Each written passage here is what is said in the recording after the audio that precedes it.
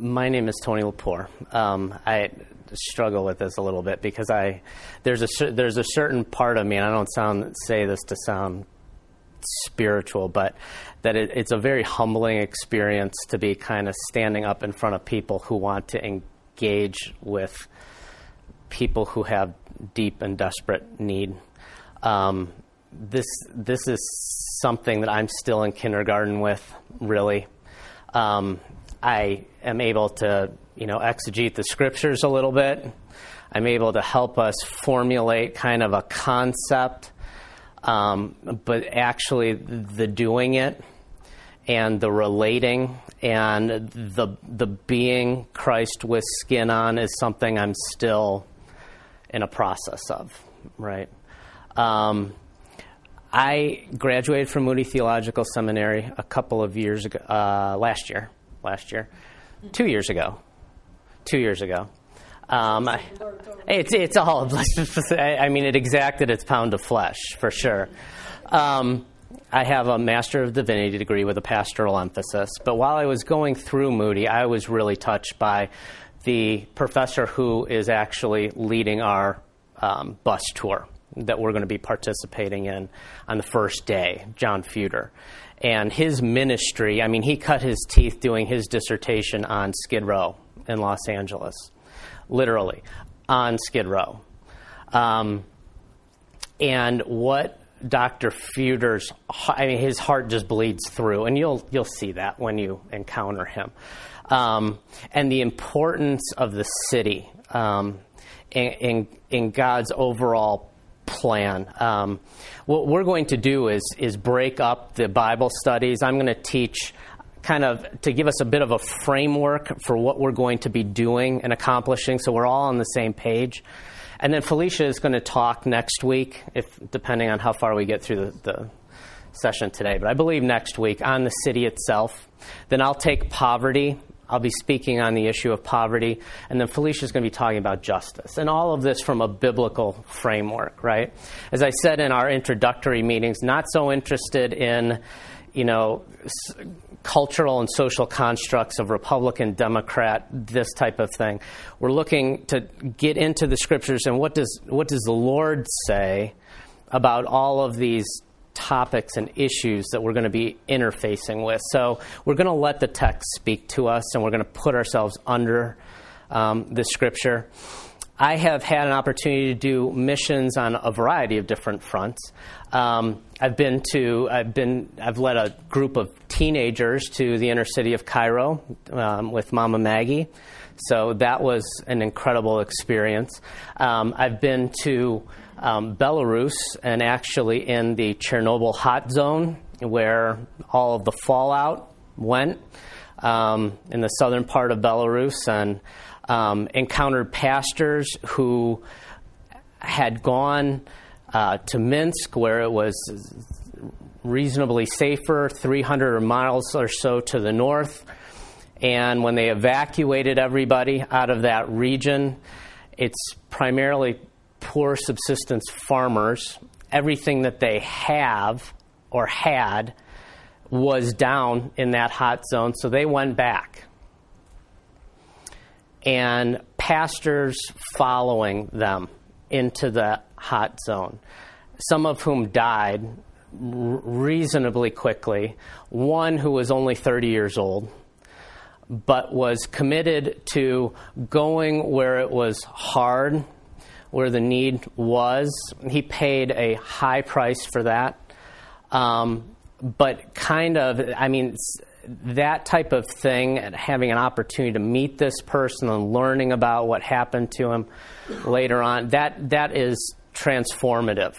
That is something that impacts you on a very deep level. That was part of what drove me to seminary. There are a variety of issues that I won't get into, but the overseas ministry and then leading here domestically into the inner city, and the way that ministry looks slightly different in different areas, different cultures, how are needs addressed, what's the best way to meet needs, how do we help without hurting, right? You've read the book Helping Without Hurting. all of that is exceedingly complex. We tend to have a mindset that boils it down to simple explanations as to why poverty, right? And we put things into boxes so that we can compartmentalize, right? But and we tend to do that with people as well a little bit. But things spill out. Things just don't stay contained that easily.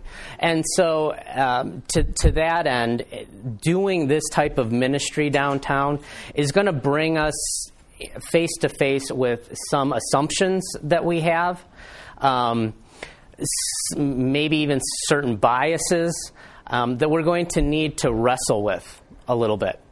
So I'm grateful for the opportunity to lead. I'm so excited about the different skill sets and talents and abilities and the ministry that you guys have been doing and are doing and will do, and how the Lord has brought us together like this.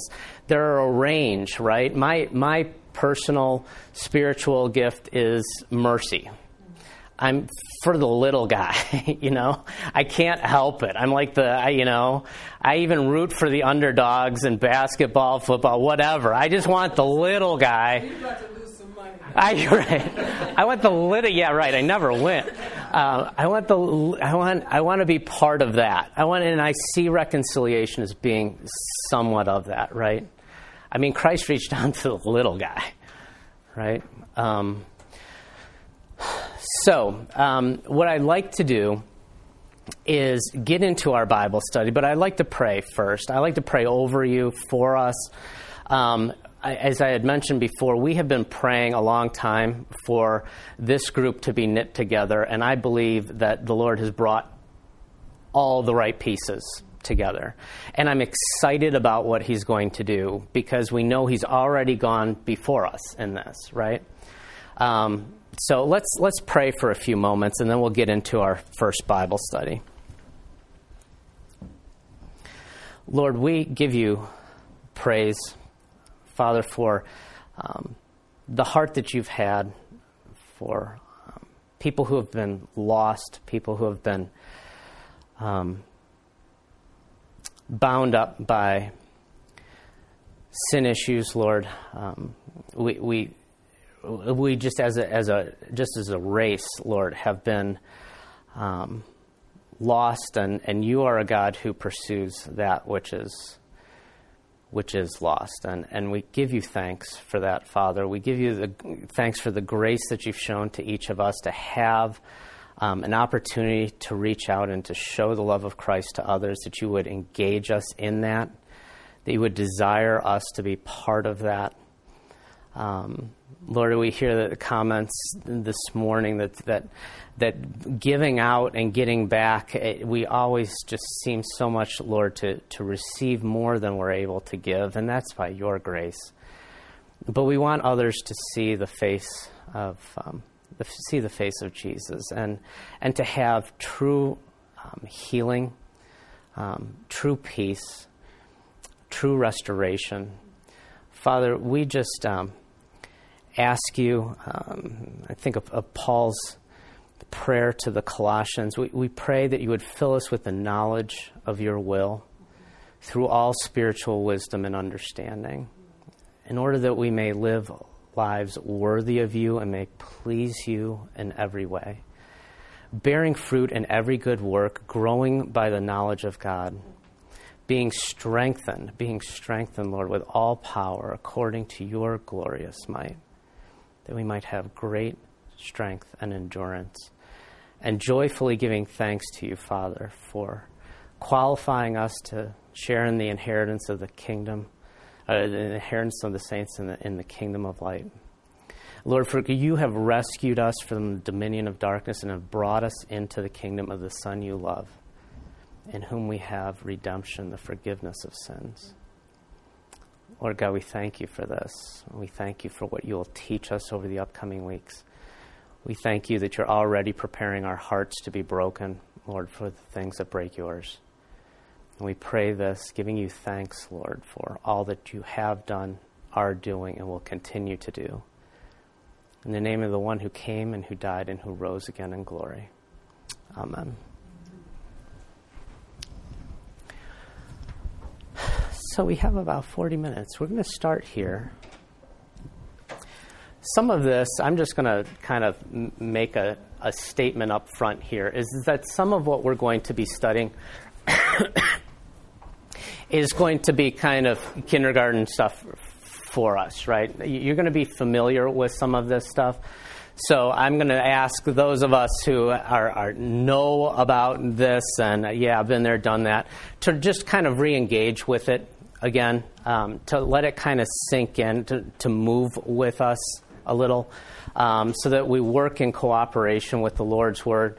But I think that there will probably be some things that will be new as well. And I hope that we can kind of flush that out a little bit in our time together. So let's just start a kind of a running dialogue here. When you think of the brokenness in our world, and I think that we would all agree that the world is broken, what social issues come to mind? Just throw some out. Poverty. Discrimination. Good. Abuse. Prejudice. Good. Human trafficking. Mm-hmm. Unequal opportunities. Good. Can you see okay? I'm sorry. Yeah. Okay. You see that in education. In the suburbs, we have so much money that we, put into our educational system. It comes from local taxes. But, then you go to areas of poverty and, it's the education there certainly isn't equal because, the same amount isn't spent. Right. Exactly. Good. Thanks for that. Yeah. Sometimes. Inequalities and that. Yeah. In access. Right. Violence. Healthcare. Yeah. Yep. Hopelessness. The breakdown of families. Yeah. Wow. What do you notice about everything that we have kicked out here? What do you notice? It's all someone's more powerful than the other, and it's the other guy that's okay. The short end of the stick. Okay. Good. That's helpful. But some of the things that we think are broken in the world are broken in us. Mm-hmm. As well. Yes. Right. Yeah. You speak true. We're gonna look at this because we have scriptural teaching on this, right? Now let's take it in the next step. So we've got all of these issues, right? What explanations are typically given for their existence? Lack of education. Okay. Motivation. Poor motivation. Right. Laziness. Okay. Sin in the garden. Okay. Mental illness. Good. Helpful. Thank you. Issues with substance abuse, right? Knowledge. People just really don't know. Just lack an overall understanding, right? Lack of leadership. Lack of leadership. Good. Excellent. What are the proposed fixes? Give them money. Yes, that's a good one, right? Throw enough money at the problem, things will get rectified, right? Education is considered to be a big one. Yeah. Family, they talk about the family were closer, and there was that old-fashioned family. Yeah. A lot of that wouldn't happen. Right. We lose the family values, right? Yeah. Good.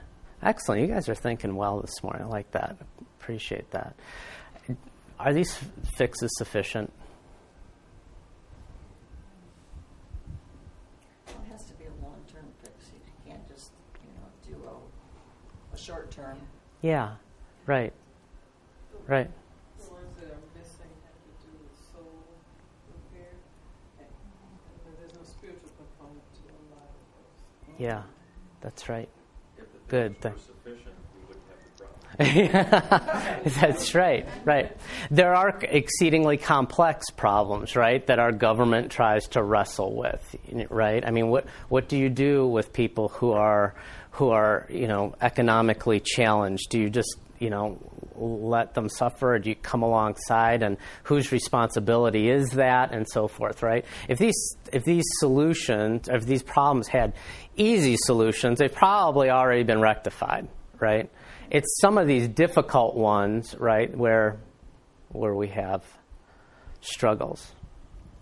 So when I say this, is there an identifiable center to the explanations and the proposed fixes? What is when we think in terms of, we've kicked out a lot of issues, is there something that unifies all of the way that people typically think about these issues as far as how do we get from problem to solution? Is there something that unifies all of that? Well, we're all broken. We're all part of the problem. And if we recognize that, we can walk with others who are broken in a different way. Yeah. Good, Chuck. Appreciate that. So, what's the cause of our social issues fundamentally? Yeah. Sin. Sin is the center. Yes. Sin is the center. And what's the effect? Come back to the question a little bit earlier of what do you notice about the social issues that we're talking about?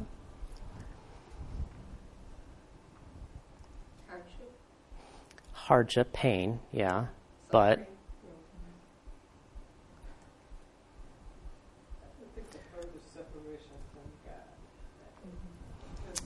relational brokenness. Sin breaks relationships. Sin breaks relationships. And through the broken relationships, we struggle. Let's go to Genesis 3 for a moment. Let's go back to the beginning.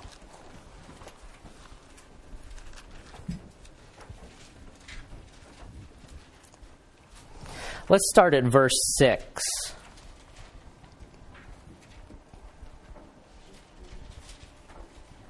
Would somebody begin with verse 6 for us? And we're going to read through verse 13. So 6 through 13. Somebody start off with verse 6, please. So when the woman saw that the tree was good for food, and that it was a delight to the eyes, and that the tree was to be desired to make one wise, she took of its fruit and ate. And she also gave some to her husband, who was with her, and he ate. Then the eyes of both were opened, and they knew that they were naked. And they saw fig leaves together, or they sewed fig leaves together, and made themselves loincloths. Mm-hmm. And they heard the sound of the Lord God walking in the garden in the cool of the day. And the man and his wife hid themselves from the presence of the Lord God among the trees of the garden. But the Lord God called to the man and said to him, "Where are you?" And he said, "I heard the sound of you in the garden, and I was afraid, because I was naked, and I hid myself." He said, "Who told you that you were naked? Have you eaten of the tree of which I commanded you not to eat?"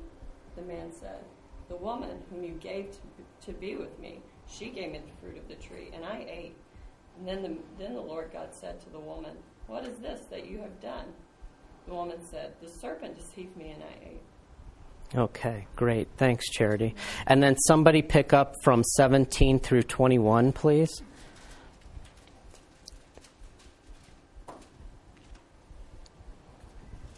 To Adam he said, "Because you listened to your wife and ate from the tree about which I commanded you, you must not eat of it.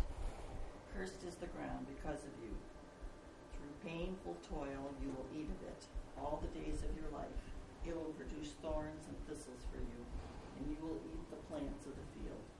By the sweat of your brow you will eat your food until you return to the ground, since from it you were taken, for dust you are, and to dust you will return." Adam named his wife Eve because she would become the mother of all the living. The Lord God made garments of skin for Adam and his wife and clothe them. Right. Perfect. Thank you. We notice brokenness here, right? Broken relationship. Can we point to verses and give kind of categories for the different types of brokenness we see here in Genesis 3? Where is the brokenness? Well, they're going to have to work hard. Right. They have a relationship with the earth. That's right. A broken relationship between man and his environment, right? That would be what? The verses you read, right? Yeah, right. 17. It sounds like a farming verse. Yeah, it sounds like a farming verse, exactly. 17 through 19. So at the fall, there's a break between man and his environment. Where else? Man and God. What verse would we point to for that? Verse 8. They hid themselves from the presence of God. Yeah. They hid themselves from the presence of God, right? And what does man do, by the way? What does Adam do in verse 12? Separates himself from the vine. He blames who? The woman that you gave. Are you sure? He blames God. He blames God. It was this woman that you put with me, right? Right?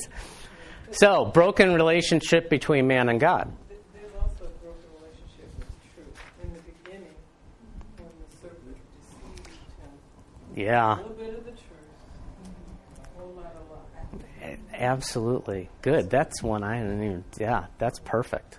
Excellent. How about there are two others? So we have man versus his environment. We have man versus God. We have what? Man versus each other. Each other, right? What does Adam do? What does Eve then do? Adam says, it's the woman, right? Right? It's her responsibility. Then Eve goes, whoa, that's kind of, that's not an ideal place to be. So it was the serpent, right? So it's that trickle down thing going on, right? So man versus one another, right?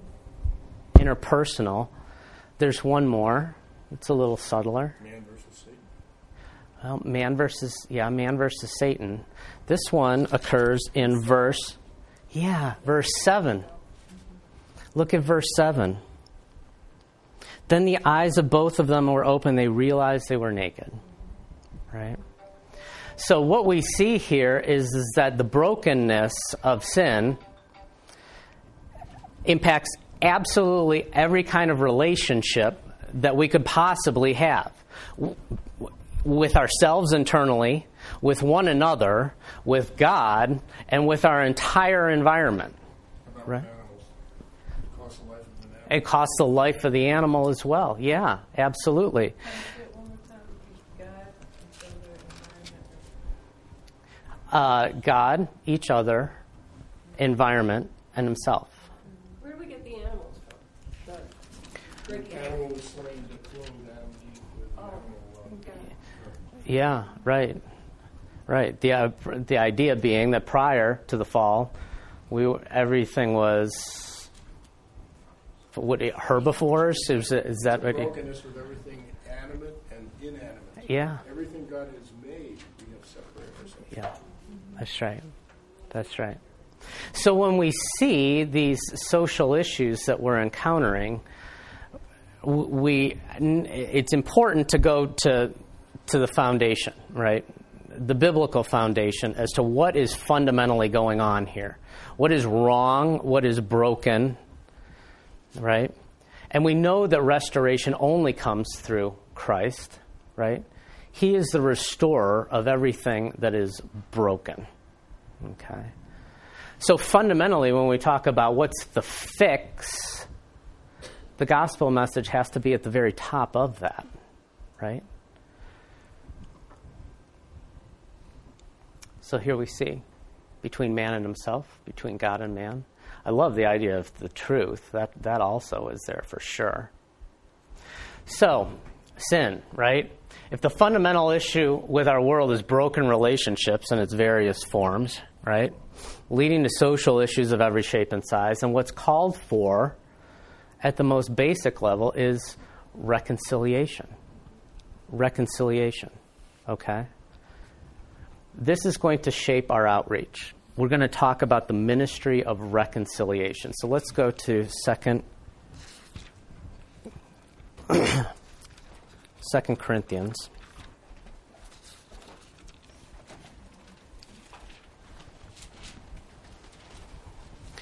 And we'll start with verse 11, but we're really going to land hard on verses 16 through 6:2. Could somebody start reading for us at verse 11, please? 2 Corinthians 5. Verse 11.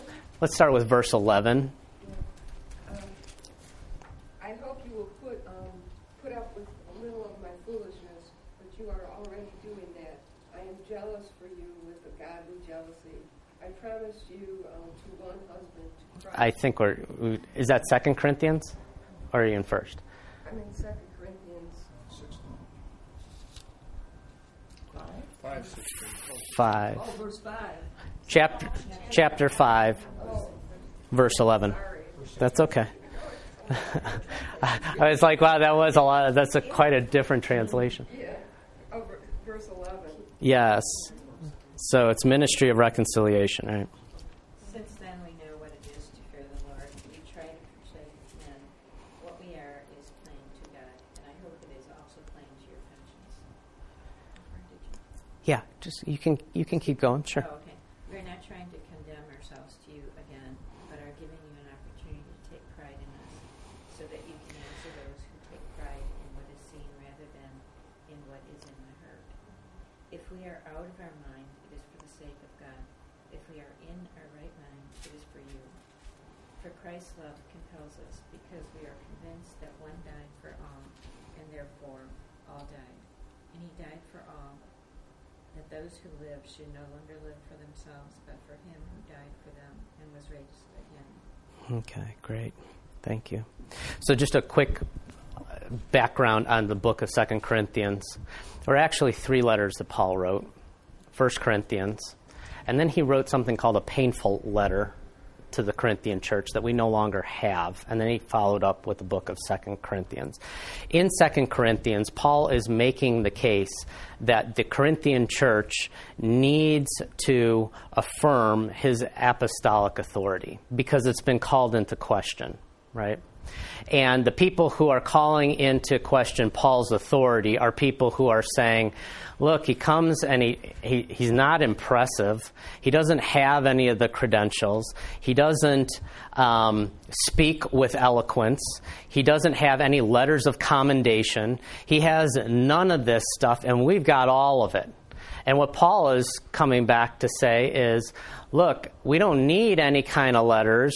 We're not basing things on external appearances. We're basing things on what's in the heart, those things which are unseen, right? And so he makes this case that God understands where my heart is. God knows my motivations, okay? And so this is a little bit of the context here. And he's saying, take pride in us, not because of what it looks like on the outside, but based off of the truth of the message that we're conveying to you. You should be standing up for those who are honest, true, genuine apostles. Okay? So now we come to this. From now on, we regard no one from a worldly point of view. Okay? The from now on is for those who now have life in Christ. Okay? By the way, it says here that when Christ died for all, right? Therefore all died. That's a little bit tricky, but I think that what Paul is getting at there is that if the representative dies, then all die. Okay? The difference is that what Paul is saying is that but those who have accepted what Christ has done on their behalf will rise again, will live again. Okay? Therefore, and so what he says there is that those who live, those who have accepted Christ's sacrifice on their behalf, okay, should no longer live for themselves, but for him who died for them and was raised again. Okay? So there is an outgrowth of the understanding that if you are in Christ, you are no longer your own, okay? And that you're living for other people, all right? So then he says, so from now on, we regard no one from a worldly point of view, right? Though we once regarded Christ in this way, we do so no longer. Externals, again, right? We're not looking at the externals, okay? And Paul acknowledges this. From now on is based on the fact that he understands now that he has had a Savior die on his behalf. He has accepted that salvation, right? And from now on, that changes the entire mindset of how he deals with people. He's no longer seeing slave or free, Jew or Gentile, male or female. He's seeing saved, unsaved. In Christ or not in Christ. Okay? So from now on, we regard no one from a worldly point of view, though we once regarded Christ in this way, we do so no longer. Therefore, if anyone is in Christ, he is a new creation. The old has gone, the new has come. The old ways of thinking, the old ways of acting, the old ways of behaving, that is gone, and Christ has completely recreated that individual, right? Okay?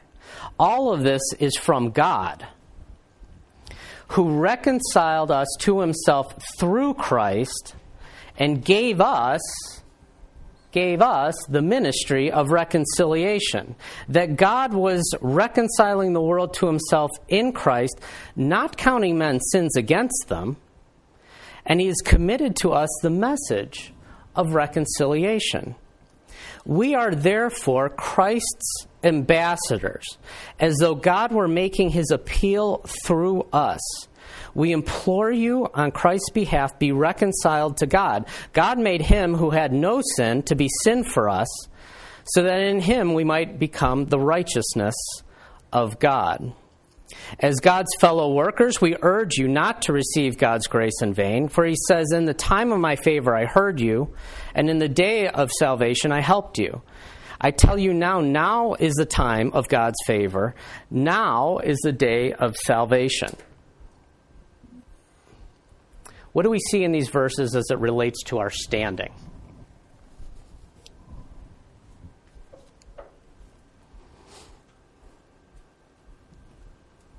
That has changed. We've been reconciled to God.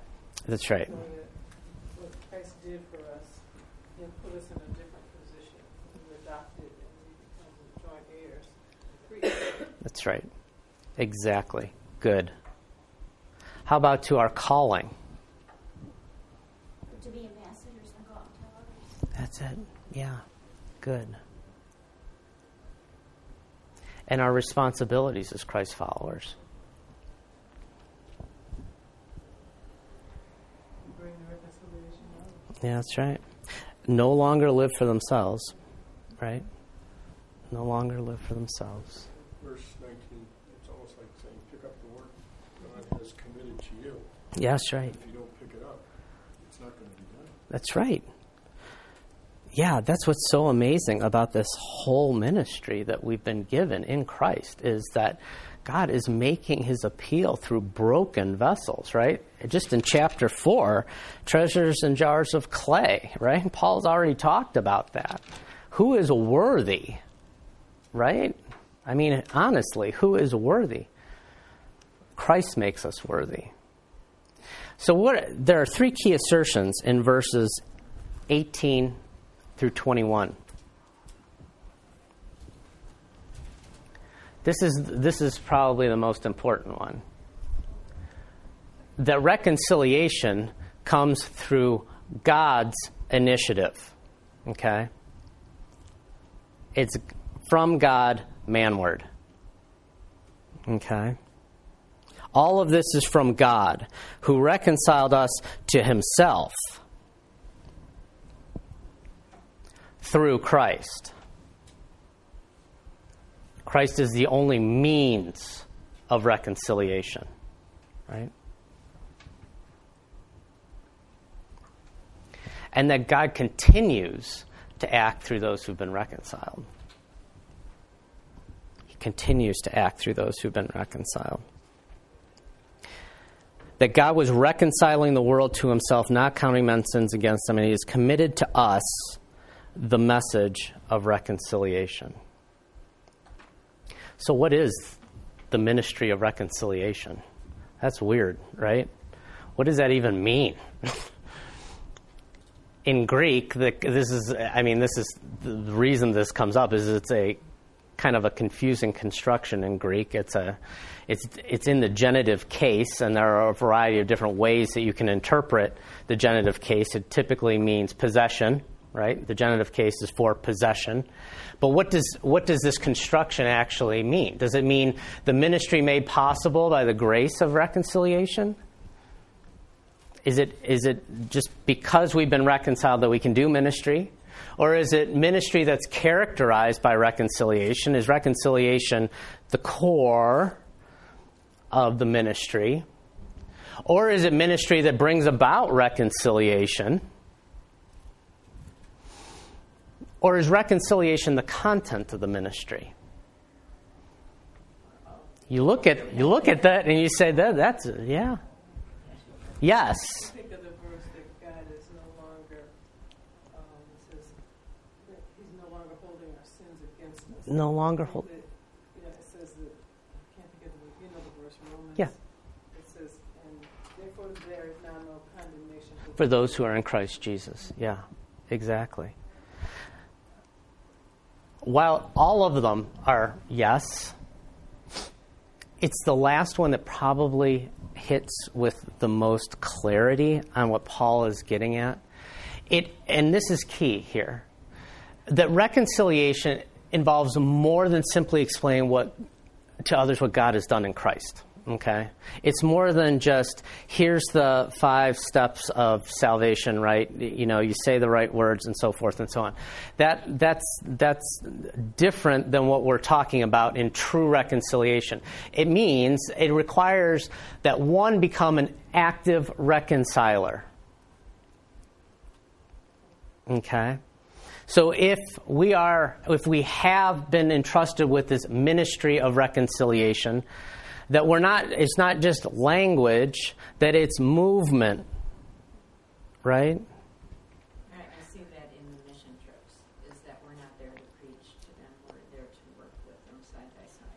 Yeah. To show God's love. There's communication, no question, about the gospel message. No question about that.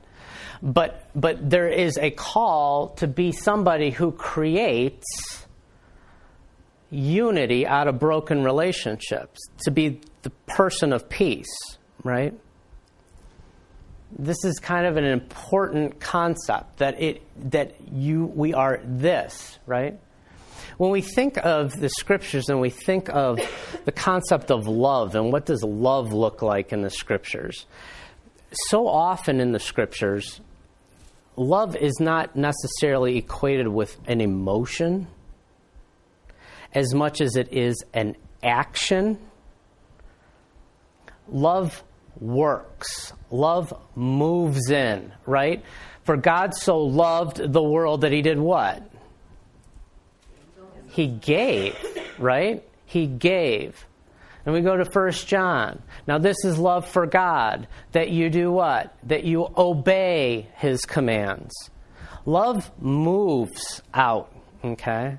So it's not kind of this warm, fuzzy thing as much as it is move into the areas of brokenness and the areas of pain, right? That is an expression of true love, okay? This is how we kind of are able to love our enemies, right? Is Jesus commanding us to have an emotion we don't have? I mean, how do you work up an emotion? It's pretty difficult to work up in your own strength an emotion, right? But you can do good. You can do good to those who persecute you. You can pray for those who condemn you, right? Right? So love looks like movement. Love looks like movement. And this is an inherent part of the reconciliation process. We are therefore Christ's ambassadors. What does it mean to be an ambassador? What is an ambassador? Representative. A representative, okay, good. Yes. Of what? Of the kingdom of God. You know? Okay. So what does that mean? Of it means conveying his message. Okay. Bring forth the good news. Okay. Yeah, exactly. What is it? I mean, when we think of ambassadors, right? What does an ambassador do? Does the bidding of the king, the president. Yeah, where? They usually move into where it's at. You have to get up and go where it's at. That's right. Yeah. They represent the ruling authority of one nation and is doing that person's bidding in another nation, right? What does that sound like? What does that sound like? Like discipleship to me. There you have it. Let's go to, I prayed this morning, Colossians, right? Let's go to Colossians 1 for a moment.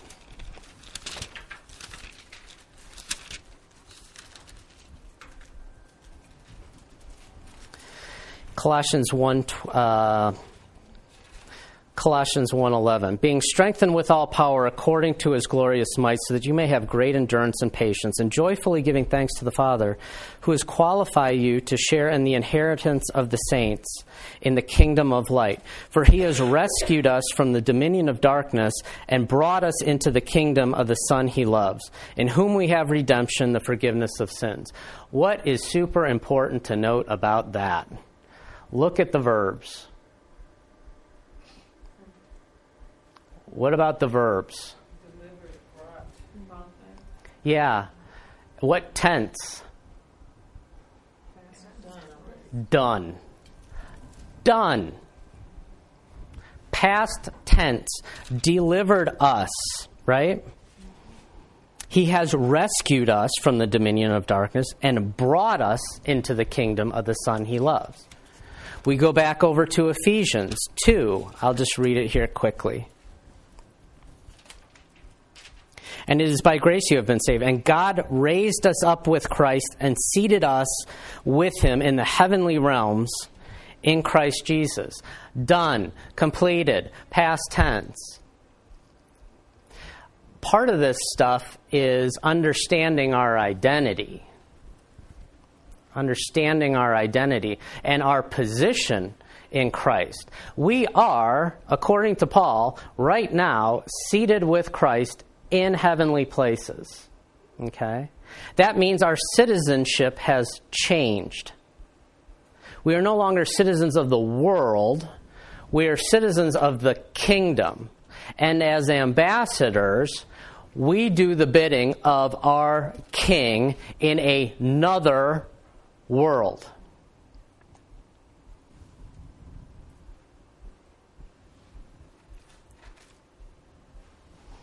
This is an interesting idea that's carried in the concept of being an ambassador, especially in the time frame. Okay, what I'm trying to get at here, and what's important here, is that ambassadors were people of peace. They were people of peace. Okay, it wasn't to deliver news of upcoming war or so forth. Their role was to establish friendly relations. Friendly relations, so that when we see it in the context, right, of the time in which Paul is writing, we're understanding that this is kind of what it looked like, and probably is what it should look like today. Right? To renew friendly relations and to make alliance. That is the ministry of reconciliation.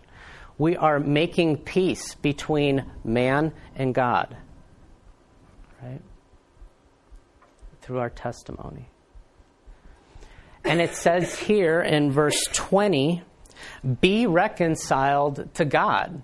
The requirements for reconciliation are these.